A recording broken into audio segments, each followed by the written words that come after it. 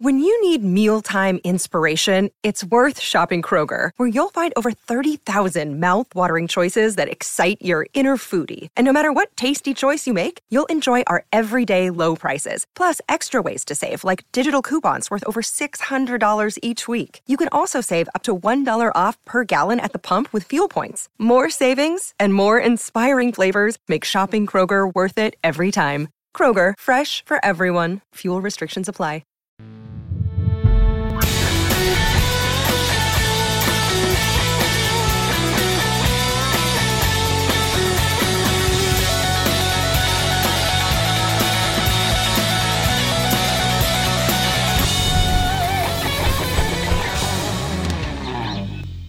Out of the gates, ready to go. Outkick 360 is back from 6th and Peabody with Old Smoky Moonshine and Yeehaw Beer with Chad Withrow, Paul Koharski. I'm Jonathan Hutton. Glad you're with us. Thanksgiving week is here. Plenty of football to discuss. Lights out with Sean Merriman joins us. He joins us in 20 minutes. Looking forward to chatting with the former NFL pass rusher. John McClain of the Houston Chronicle is back in Houston after his trip to Nashville last week. We'll discuss Titans-Texans, but dive into all of the NFL news and notes as we go into Week 12. Plus, Glenn Guilbeau, LSU beat tweet, and Outkick's senior SEC writer. We will dissect the SEC, and he will give us his thoughts on who the next head coach of LSU and Florida will be. Gentlemen, good afternoon. We are squeezing a lot into a little this week. We have 3 shows for the Thanksgiving holiday. I feel like people out there, you're either doing the same as us, squeezing a lot of work into a little time, or you're doing no work at all. And to those of you who are doing no work at all this week, I salute you. Well done. You've done something working right. hard or you're hardly working. It's one of the two. Yeah, you're either working a lot to get to Thanksgiving or doing no work at all. Either way, we salute you, we applaud you, and we hope you'll applaud this show because we're going to have a lot to get to in 3 days this week. It's looking sharp down here. This area, you seeing that down there? Looks good. Like that. Paul, like for those listening on radio, Paul's pointing down to our desk, very nice, which is now animated for video below us of our Outkick 360 and with the full coloration. And the animation. Paul was not pointing below his waist; he was pointing at the desk. Yeah, no, looking it's not great down there. It looks the same down here as it always looks. Also, Manscaped is back on board as a sponsor. That's what Paul was going to get to. That was nothing new going on down there. And I like not to illustrate my words so that you could always catch me and do the after 12 years part. Together or whatever it is. I hope you would get the point. Yeah, it's just right here, down here. Yeah. This right here. Have you always been this distracted by shiny things, or is this just as you get older, the more shiny the thing? Well, that's the first it's been. Well, you just got here 5 minutes ago. This has been operating for the past 2.5 hours. Yeah, well, I haven't been here for those 2.5 hours, obviously. Paul saw it. It's not a surprise that I showed up when I did. I alerted. Yeah, we knew you would be here right on time. It does look good. Yeah, to Paul's defense, it looks good. The animation, as I talk people through it that are listening right now, there's animation with it, with X's and O's. Let's give it sound effects. It's got, look, you want to have a show that sounds like this. You want a lot of that when you're doing the show. It looks like Chad sounds. It looks like what every broadcast strives to be. You know what didn't look like that last night? It's the look, Paul, of what we want to sound like. Yes. And you know what didn't sound like that last night? That game. The Giants? Man, it was just I thought for a brief moment. For a brief quarter and a half, we were going to see a game because the Giants had been playing well and they were emptying the barrel against Tampa Bay. I mean, they're throwing to an offensive lineman, who has a choreographed touchdown dance because he knew he was going to have that call in the books. It went so bad that Joe Judge just ripped his coaching staff in post-game press conferences. And then fired. They refused to talk about Jason Garrett, refused to answer questions about Jason Garrett as offensive coordinator. And then today, Jason Garrett fired as the offensive coordinator of the New York Giants. I need to go find this tweet. I can't remember which of the NFL Network guys. I'm going to find it, and I'm going to tweet this out. One of the NFL Network guys mentioned Jason Garrett for the open Chargers job in the offseason, and I tweeted back at him. I said, now this, ladies and gentlemen, is a perfect example of a guy throwing out a good source's name for a job he's absolutely unqualified no for. doubt. And he came back at me. He's like, I think Jason Garrett would be great for this job. And I said, sure you do. That's why everybody's piling on the Jason Garrett for the Chargers game trade. And I'm going to find that tweet today, and I'm going to hit him again. I'm going to say, hey, don't only mourn for Jason Garrett today, mourn for this reporter who's lost a crucial source in the league, who's not going to get as good a stuff from the Giants as he's been getting, because this guy propped him up, not just for the Giants coordinator position, but thought he should be coaching the Chargers right now. Also, mourn Derek Dooley and Freddie Kitchens, who are two offensive special assistants for that team. Yeah. Have got 7 games left or 6 games left. I guess. I mean, do they not leave with them? No. Guess they stick around? I got to have a staff. It's bad. You knew that. I mean, odds were high that the Bucs were going to bounce back last night. The Giants were going to have enough. And I say coordinator, he was relieved of his play calling duties last week. Yeah. So he was nothing more than just a coach on the sideline helping Daniel Jones. Daniel Jones, at some point you buy into this narrative. And I wasn't starting this season because everyone was pointing to his record on national TV, on nationally televised games. He is 0-8 on games that are played in the spotlight. Yeah. That is crazy. He's not a rise to the occasion guy. You would win one by accident. That's a big enough sample size. You would win one by accident. Look, the guy's got some skills. Yeah. But he's not a starting quarterback, and he's certainly not a New York starting quarterback. He's a starting quarterback for a really bad NFL team. Yeah. That's in a bad rebuilding spot. A nice backup because he can run, right? So you bring him in off the bench, and could he do what Colt McCoy just did? In an ideal situation, maybe. Could he run off the bench when a guy gets hurt? Could he sustain a lead with his ability to run and throw some safe passes? I think, yeah, but is he a first round top 10 pick? Hell no. Well, they're in a world of hurt with their offense because the offense is really built around Saquon Barkley, not Daniel Jones. And Barkley has been hurt. Yeah. I mean, they went out in free agency and they brought in Galladay. He hasn't done very much. He's also been hurt. Yeah, exactly. They've been banged up. But Saquon Barkley returned last night. Prior to that, he missed 18 of the last 23 possible games he could play. He had an ACL, right?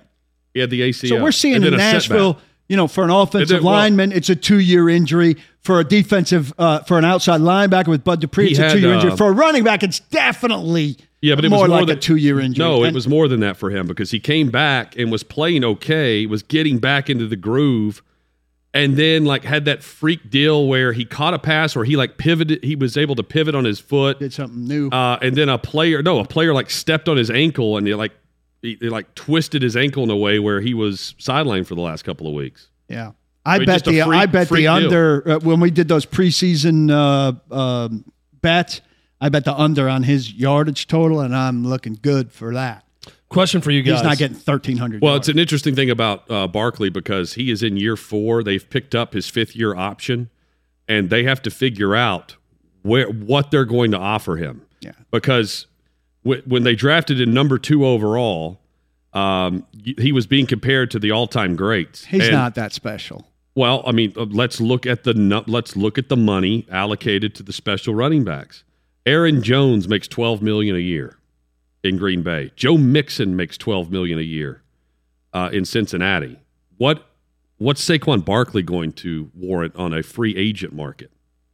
The Giants are up. They have a really tough decision coming up because he's going to make a little over $7 or $8 million, I think, next year on the 5th-year option, but you don't really want to get to that point. You'd like to extend him if you can, but what's the right offer for a guy who's not available? Plus, the outside market is nothing for him, is it? I mean, it only takes one, but who's going to say, and I know there are some dumb teams, but who's going to say, we need Saquon Barkley, who's got a bad knee and some tread on the tires, as opposed to, let's draft a guy in the 3rd round who will be cheap for 4 years and who will come up in our system and be young and have far less tread. And not some scars on his legs. I would think no one would do that, but there's always someone who's dumb, like you said. Yeah, fewer and fewer teams. Are you guys sticking with the Manning cast or watching traditional broadcast? Last night was the worst Manning cast yet. They stepped all over their guests and each other, and it was bad. They've got to find a way to signal who's talking when, and they've got to give guests better equipment. Bill Parcells had the best setup yet. Yeah, he had a great setup, and then Condoleezza Rice's was okay, but Edelman's was horrible. He's in the dark, and they were cutting each other off. Kevin Hart's wasn't great either. They've got to get better at that. I don't understand how they're not sending out a ring light and something better than that on a big-time production like this. They send better stuff to the blog network, guys. I know because I had it. So I don't understand how I would have had better stuff than Julian Edelman's getting. I mean, if you know you're getting him 5 days in advance, you overnight him stuff that's very simple to use. They can give you a ring that goes right on your, they've got new ones. They slide right onto your computer right here. It's as simple as that for the lighting. And then those guys just have to figure out how to be sure somebody's done. That talking over each other gets really annoying. Yeah, the delay, I'm not sure what you can do with that. The delay is a problem in terms of talking over someone. Last night was the first time I found myself thinking, I would just rather have Peyton and Eli more. Because their timing's good, right? I mean, they have no issues with their timing or stepping over each other. They're good with the back and forth. I don't think they need 4. I did like how Edelman was explaining how Tom Brady refers to everyone as babe. Yeah. He said, "What are they saying right here?" Yeah, he was doing the back and forth with him and Gronk, and that was camera. also off said, the "All right, cuff, babe. I'm not my legs. I don't have them right now, babe." And he said, "Okay, babe." And then Peyton signed off with him. Can you do one more segment with us? 2 minutes left, babe. That was also good off the cuff by Peyton because he was about to go to something on his list, and instead he saw that picture, that video of Gronk talking to Brady, and he went off his script. He said, "What are they saying here? Give us this conversation." And that was the good stuff. But it's the technical issues more than anything that hurt it. Yeah, I think Peyton and Eli are both very good with their quick wit and their ability to bounce off people, but it's the delay. I mean, they can't. There's no knowing when the person's done talking, and then someone tries to talk, and then they both start again, and then they both stop, and then it's like, are you going to go or am I going to go? It's very frustrating when that starts happening. This news just coming in also that caught my eye. Michael Strahan is about to go to space on Jeff Bezos' next Blue Origin flight to space. That's just weird. New York Times reporting Jeff Bezos' private spaceflight company said on Tuesday Strahan has already been fitted for a spacesuit and will be on the next flight. So he's with ABC, right? He is with Good Morning America. Yeah, so they will go live from space on Good Morning America. All right. Guys, we always used to say we needed somebody with a jet that would jet us to a big event. And I hope you're with me here. We still need somebody with a jet. We do not need somebody to take us to space. Also, nobody ever would take us to space. I'm just not ready to go to space. We just need There's a jet. not enough people up there right now where I don't feel comfortable enough doing that. I don't want to vomit. I don't want to vomit. I just want the jet. I don't think you will. Like I think I would. I don't hear of the people that are going that have vomited. No. Listen, if we jet somewhere, we'd catch a game. If we go to space, we're just coming right back. Well, there is a new flight to London that they are building. Like the one of the airlines is trying to mass produce this plane that will cut down a flight from New York to London to 3.5 hours. That kind of replaces the Concorde. Will they go into space? Is that how that works? I don't know. I think the Concorde was like 4. That'd be terrific. If you could go to London. United Airlines has announced it will buy 15 supersonic planes that can hit speeds of 1,300 miles per hour, slash the time it takes to fly from New York to London to 3.5 hours. Still got to deal with the jet lag thing, and it's going to cost a pretty penny, but boy, does that make it attractive to go to Europe. I mean, was it the 3 extra hours that was stopping you from going to Europe before? Well, I mean, you could go for a shorter period of time with the 3-hour flight. Yeah. I mean, it's like flying a Southwest flight from Nashville to Arizona. Yeah. You could get to London from New York. Like for your bachelor party. Leave at midnight, get there at bachelor party could have been in London. I just laugh because it's not the 3 extra hours that's stopping me from going to London. It's the price. And this is not going to go down on the price. Oh, no, this price would be massive. It wasn't those 3 hours that was stopping me from getting back to London. In case you missed the theme of what I was saying, we're still looking for a jet. Jet. Let me tell you who's going to buy one of these. Shad Khan. I am still on the bet. Oh, yeah. A big Jacksonville is about to play in London a lot more than what they are playing in London. Get ready for that. They're about to be the London Jaguars. What a more attractive home, too, than Jacksonville, Florida. If you could call your home London and play football there, so much better than Jacksonville. I think we'd all agree, right? Well, I just think you have trouble finding players who are up for it.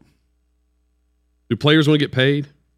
It's like saying finding players who are up for 17 games. Guess what? We found them. Yeah, I think you could make it work. I mean, it's like you always say, Paul. The number one issue is always pay. Who's going to outspend someone else? But it's also we have a draft. Exactly. I mean, is everyone going to unite and say I refuse to play in London in one draft, and they'd not go if they're the second overall pick? That's what it would take. It would take a bunch of Eli Mannings and John Elway saying, I'm not playing for the San Diego Chargers at the time, and I'm not playing for the Baltimore Colts at the time. Speaking of the San Diego Chargers, lights out Sean Merriman about to join us. Now the LA Chargers. What does he think about that? Did you like that segue, Hutton? You like that segue I just laid out for you? What does he think about that? What does he think about the pass rush in 2021, the taunting rule, all of that and more? Former pass rusher Sean Merriman next on Outkick 360. First, though, Aurora Nutrascience and VitaLifeScience.com. Outkick 360's trusted partner when it comes to supplements, the vitamins, vitamin D3, C, glutathione. I use them all. And Aurora delivers your supplements where you need them the most, your body. VitaLifeScience.com is the website, VIDALifeScience.com.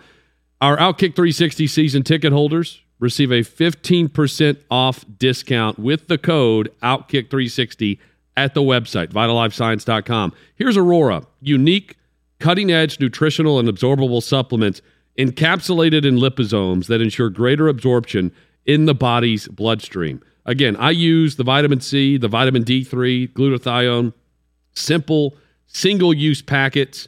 You can grab and go with those in the morning. Aurora supplements will also help you if you're a weekend warrior, if you take medication for high cholesterol, if you want the endless benefits from curcumin, they can help you. VitaLifeScience.com for more info. 15% off with the code OutKick360.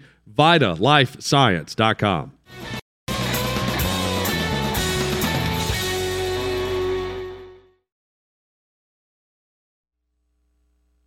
Coming up, John McClain on the NFL headlines of the day. That's at 3 o'clock Central.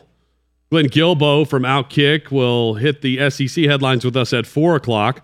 Outkick 360 rolls on from Music City, downtown Nashville, Tennessee at 6th and Peabody with Yeehaw Beer, Old Smoky Moonshine. Pleased to be joined by a guest who normally joins us on Radio Row from time to time, Sean Merriman, former NFL pass rusher, host of the Lights Out podcast, joins us now.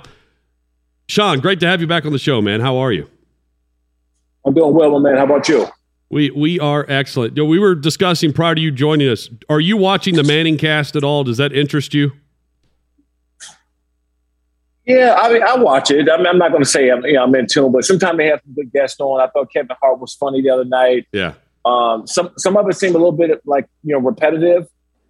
Just to say the least, kind of the same type of things. But I think the guest, right? You know what you're going to get from Eli and Peyton. I mean, they kind of have the same spiel, but it's the guest who really make the show, depending on who they bring on.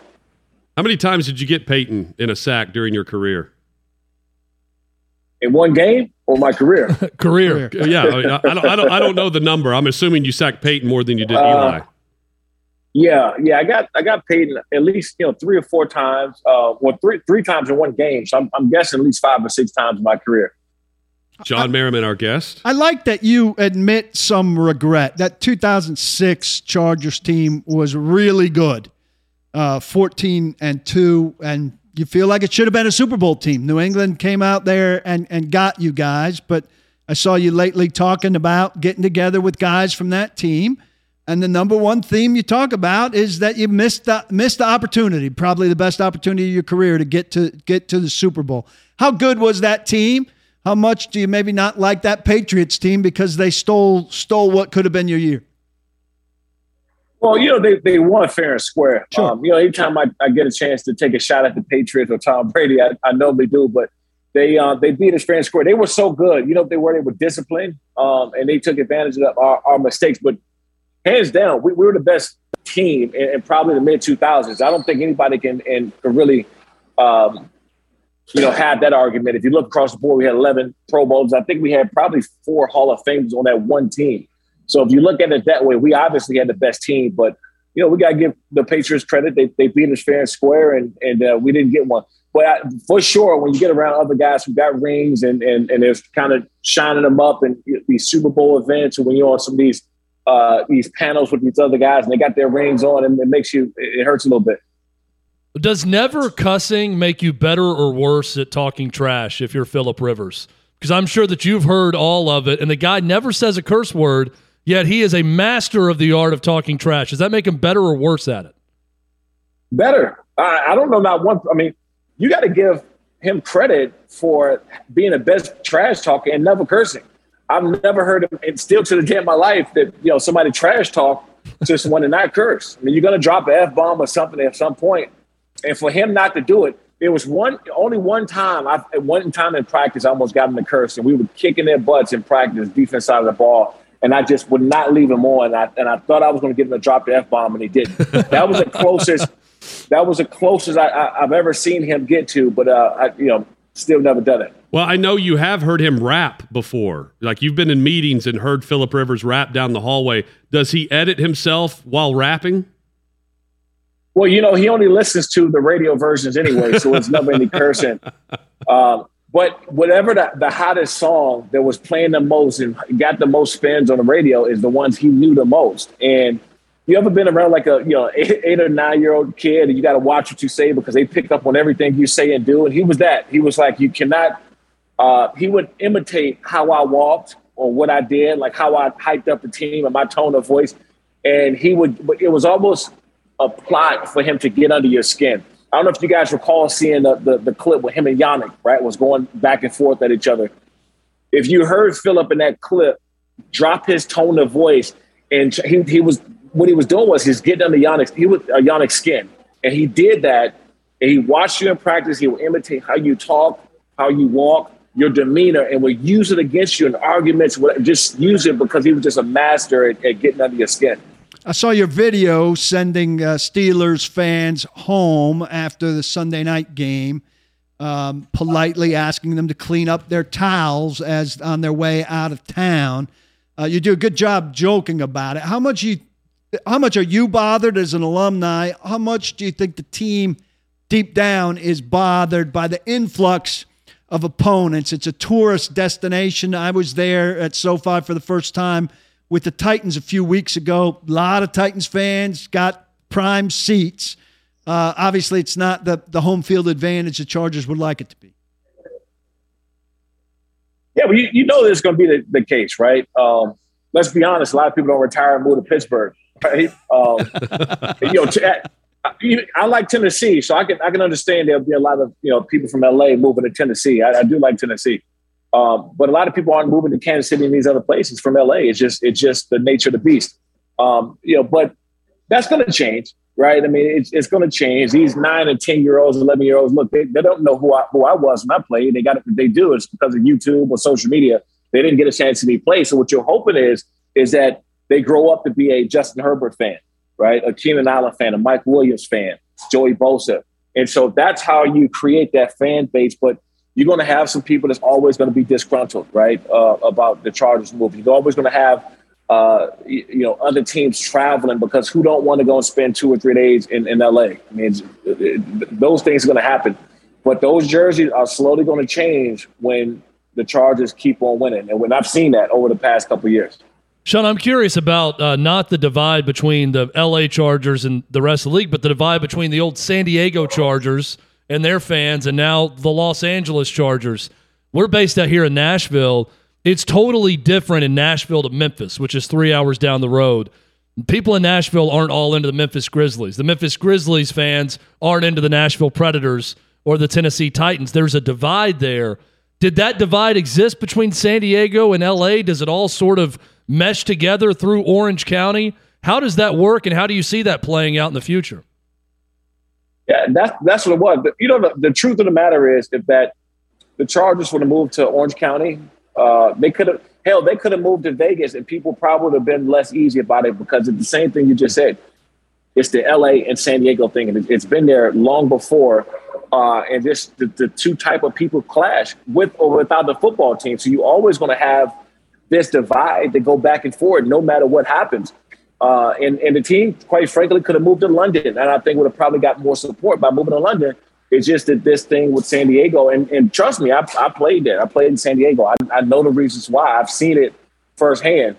But that's neither here nor there, right? The team is there in the best stadium in football. And I've been to all the games outside of one this year. And when they're winning and things are going well, that stadium is loud. And it's loud with a lot of fans out there for the Raiders game. Obviously, saw a lot of black. But as that game got a little bit out of hand, you started to see the blacks start walking up the stairs and getting out of the stadium. And then it was even. John Merriman, our guest. If you haven't checked out on YouTube Between Two Kegs that the Chargers have him host, go check that out. It is excellent. It's a great idea to get to know both Sean and a player on the Chargers roster. Sean, how many games did you miss to start your rookie season in San Diego? And I'm going to set up your dominance in your rookie year, but was it like 5 or 6 games, right? Yeah, I think I missed a few games. I'd actually hurt my knee in the preseason game in Minnesota running down on kickoff. So okay, when that happened, as you know, I didn't see much kickoff action after that. You got your first round draft pick running down on kickoff. But I missed the Dallas game coming out. I believe a few others had a partially sprained PCL or something like that. But to be honest, because I held out during the offseason, I was picking up on the playbook. Thank God for Wade Phillips and Greg Minuski, John Pagano, and those guys getting me caught up, because I had a horrible time trying to catch up that playbook being thrown in the mix. Well, I mean, you played like 10 or 11 games. You end up being Defensive Rookie of the Year. You're a Pro Bowler. And let's go to Wade Phillips. Tell our listeners what Wade Phillips did when you were inserted into the lineup, because it was basically like, hey, Sean, just go wherever the ball's going. They brought me back. So I could not line up. I couldn't when they switched to strong side to weak side. I couldn't catch up. They were snapping the ball. My head was just spinning off my shoulders. Wade Phillips and Greg Minuski, John Pagano, they brought me in the back along with Marty Schottenheimer. And they said, look, we know what you can do. We've seen it already in these last couple of days in practice. We want you to see ball, go ball. I said, Coach, what do you mean by that? They said, wherever the ball is, you go to it. We'll line you up. And that was my playbook, believe it or not, for about 6 games of the year. So missing those games wasn't necessarily a terrible thing, because it got me caught up.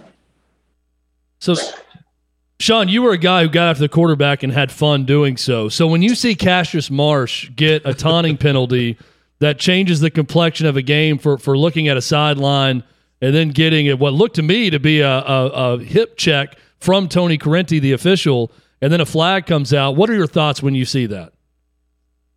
First and foremost, we understand what happens when a player touches a ref, right? You get ejected and or suspended and fined.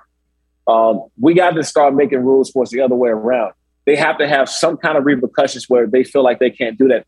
Whether he was going to give him a penalty or not, maybe he was, or maybe he was not looking at the sideline. If he's going to get a flag, cool, no problem, flag him. But we all got eyes. You cannot deny that he took an extra step and put his body out there for him to run into it.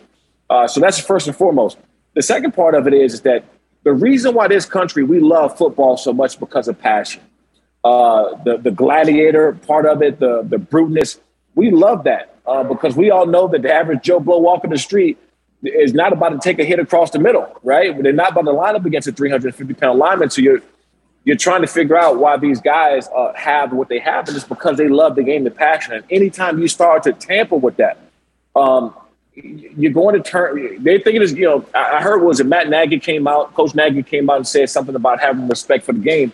Well, if they want a little bit more, we'll have some respect too. But maybe guys that should be allowed to play with more passion out there. Maybe they'll win some football games. Don't touch that part of the game. I get it. The helmet to helmet. You want to keep guys safe, even though I do believe that some of these crackback blocks and guys get ejected. I think they go a little bit over that, overboard that ejected guys for certain hits. But I get it. You want to keep players safe. Whenever you start touching the passion part of the football game, that's when you really can turn away not only fans, but these young 10 or 11-year-old Sean Bermans who got into this game because of the Ray Lewis's of the world, because of the Dick Buckuses and Lawrence Taylors. And, I got into the game because these guys who play with passion. Sean Merriman, our guest.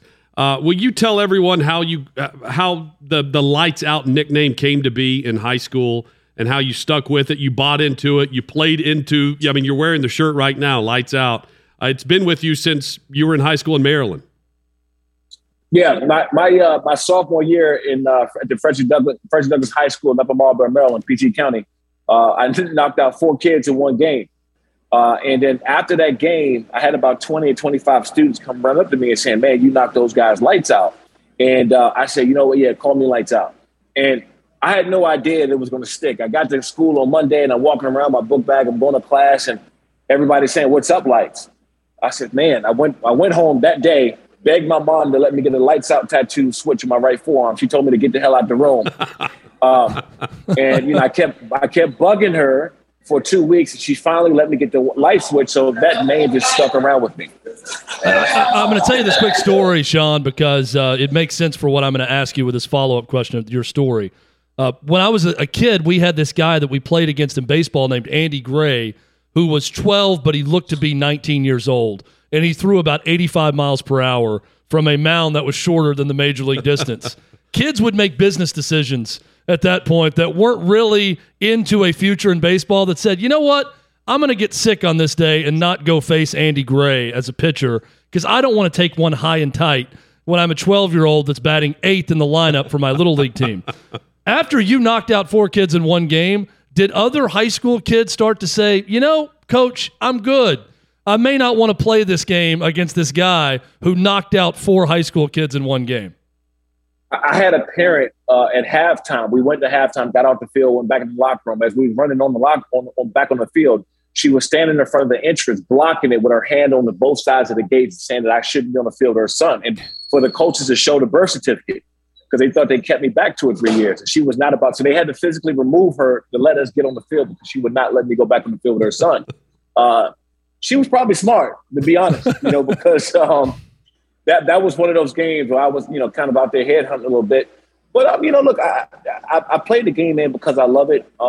And you get these certain amount of guys that there's a lot of great players in the NFL. You see some of these guys 6'5" and 6'6", 250, 300-plus pounds, and just freakish athletes.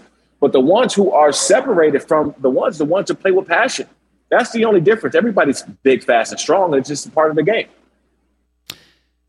Curious what you think about the ceiling for this version of the Chargers. Obviously, an exciting team with Herbert at the controls. We saw Eckler go crazy, but they don't stop the run well, and that doesn't seem like a recipe to go very far in the playoffs.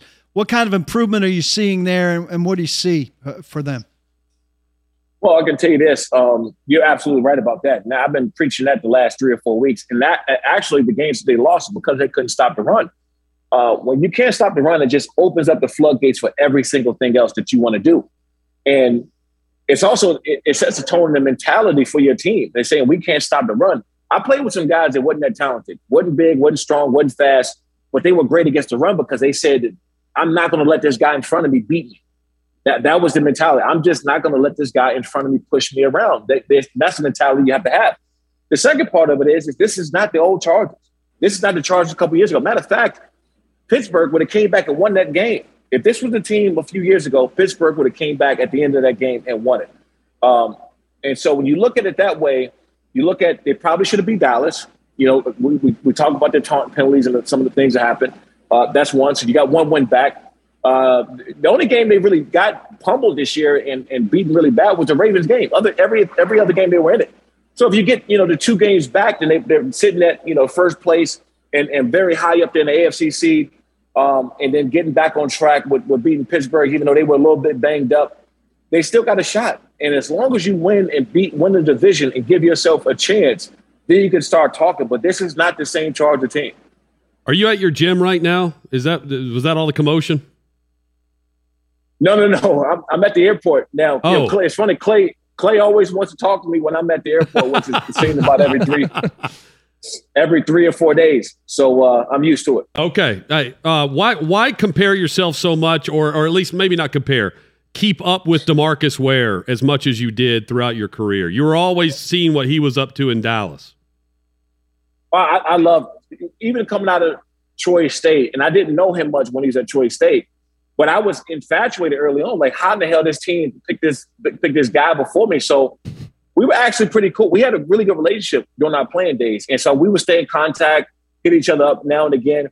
But he was such a tremendous player, man. And I'm so competitive as a not even as a player, just as a person, that I always wanted to be best. Not just better than him, I wanted to be better than everybody. But obviously, him being, he's going to be a first ballot Hall of Famer. He's one of the best to do it. So to see and watch him, especially somebody that was drafted before me, it was like, okay, cool, I got a chip on my shoulder. And I've always held on to that.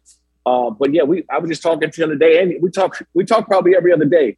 So I got to get down there to his gym in Dallas to get a workout with him. You thought Dallas was going to draft you, didn't you?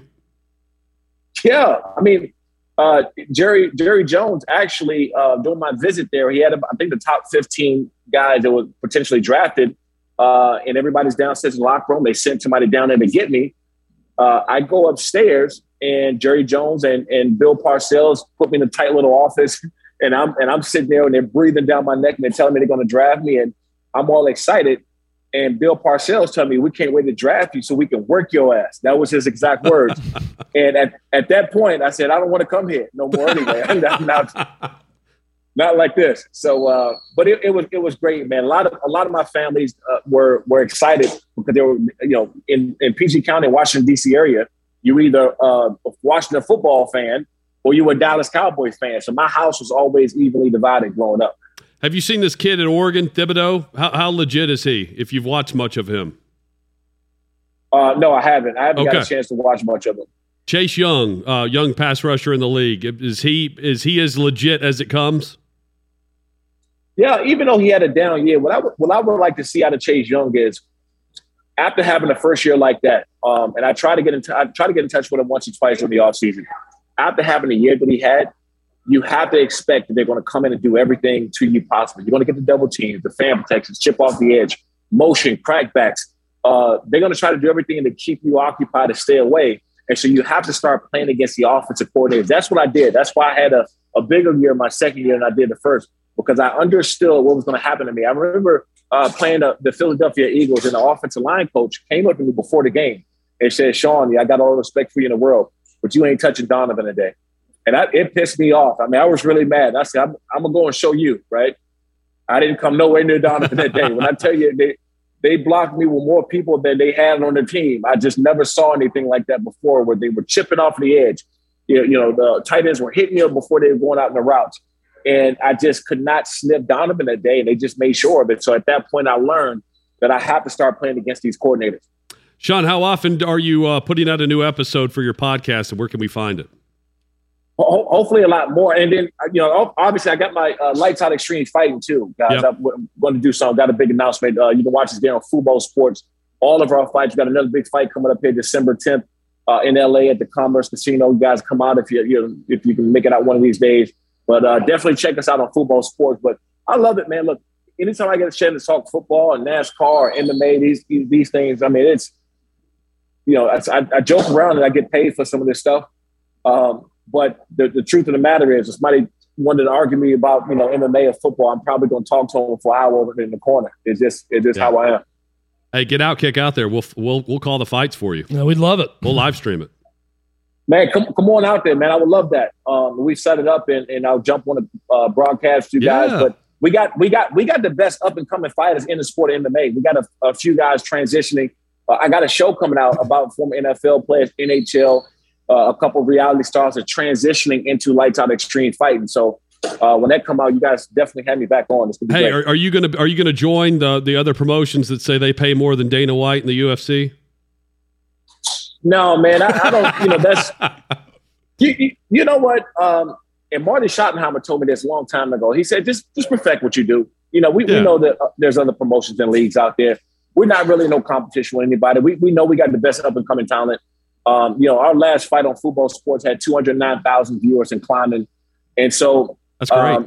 I enjoy this space. I've been around it for 16 years, training with some of the best, Randy Couture and Tito Ortiz and Chuck Liddell. I've been in there and got around them for a long time. And to be in this space now, this capacity, man, on the other side of it is great. There's a big-time MMA gym right here in Nashville, Nashville MMA, that puts out. That's right. Michael Chandler and those guys, they train out there a lot. That's right, yeah. I meant that as no slight. All these promotions try to take a shot at Dana for his fight pay, and then Dana gets asked about it, and that's how they get promotion, is he has to answer questions about the other promotions. This is what I have a problem with. You can have your gripes with Dana, UFC, or how they do business, whatever the deal is, but don't forget who opened those doors. I can never, me personally, because maybe I disrespect the guys in football who came before me, the LT and Ray Lewis and, Jack Lamb, all the big guys. I can never go at somebody who kind of paved the way for what I'm doing. Dana White and Fertitta has been a pioneer in this sport. And so by you trying to compete and throw shade and go at these guys, don't forget, man, who knocked down the doors. I mean, hell, MMA wasn't even accepted in New York until about 6-7 years ago. So just think about how far the sport is coming and who kind of opened those doors. There's nothing wrong with having, fair competition, but when you start taking shots at somebody who's been as successful as they are in this sport, man, it's kind of BS to me. Hey, send the details of the fight. You said December. When is it coming up? December what? December 10th at the Commerce Casino. There we go. In Los Angeles. And then you can catch us live on Fubo Sports. I think we're live at 9 p.m. Eastern on Fubo Sports, Fubo TV. We will check it out and we'll share it on social media. We appreciate you, Sean. Thanks, was great. Sean. Great visit. This was fun. Thanks, guys. Appreciate it. Thanks for having me. All right. See you soon. Sean Merriman, Lights Out, has been our guest. Stay tuned. More coming on Outkick 360.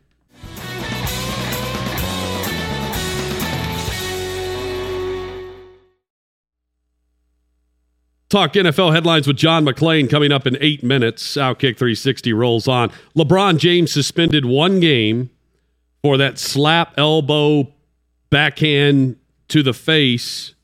If you haven't seen it, you'll see it soon. Isaiah Stewart was the player. Isaiah Stewart suspended 2 games by the league. He's a Pistons player at the free throw line who was hit by LeBron over the weekend. And look, it looked very intentional. That's all I can say. And Stewart is right to come at LeBron, who ran behind his teammates instead of standing up to Stewart after giving him a cheap shot at the free throw line. But the NBA suspends LeBron 1 game, and you find out how much LeBron makes in 1 game. And it's crazy. Like $285,000 in a game check is what he's going to lose. I'm surprised it's not more, to be honest. $285K, and Isaiah Stewart in 2 games will miss $45K. Right.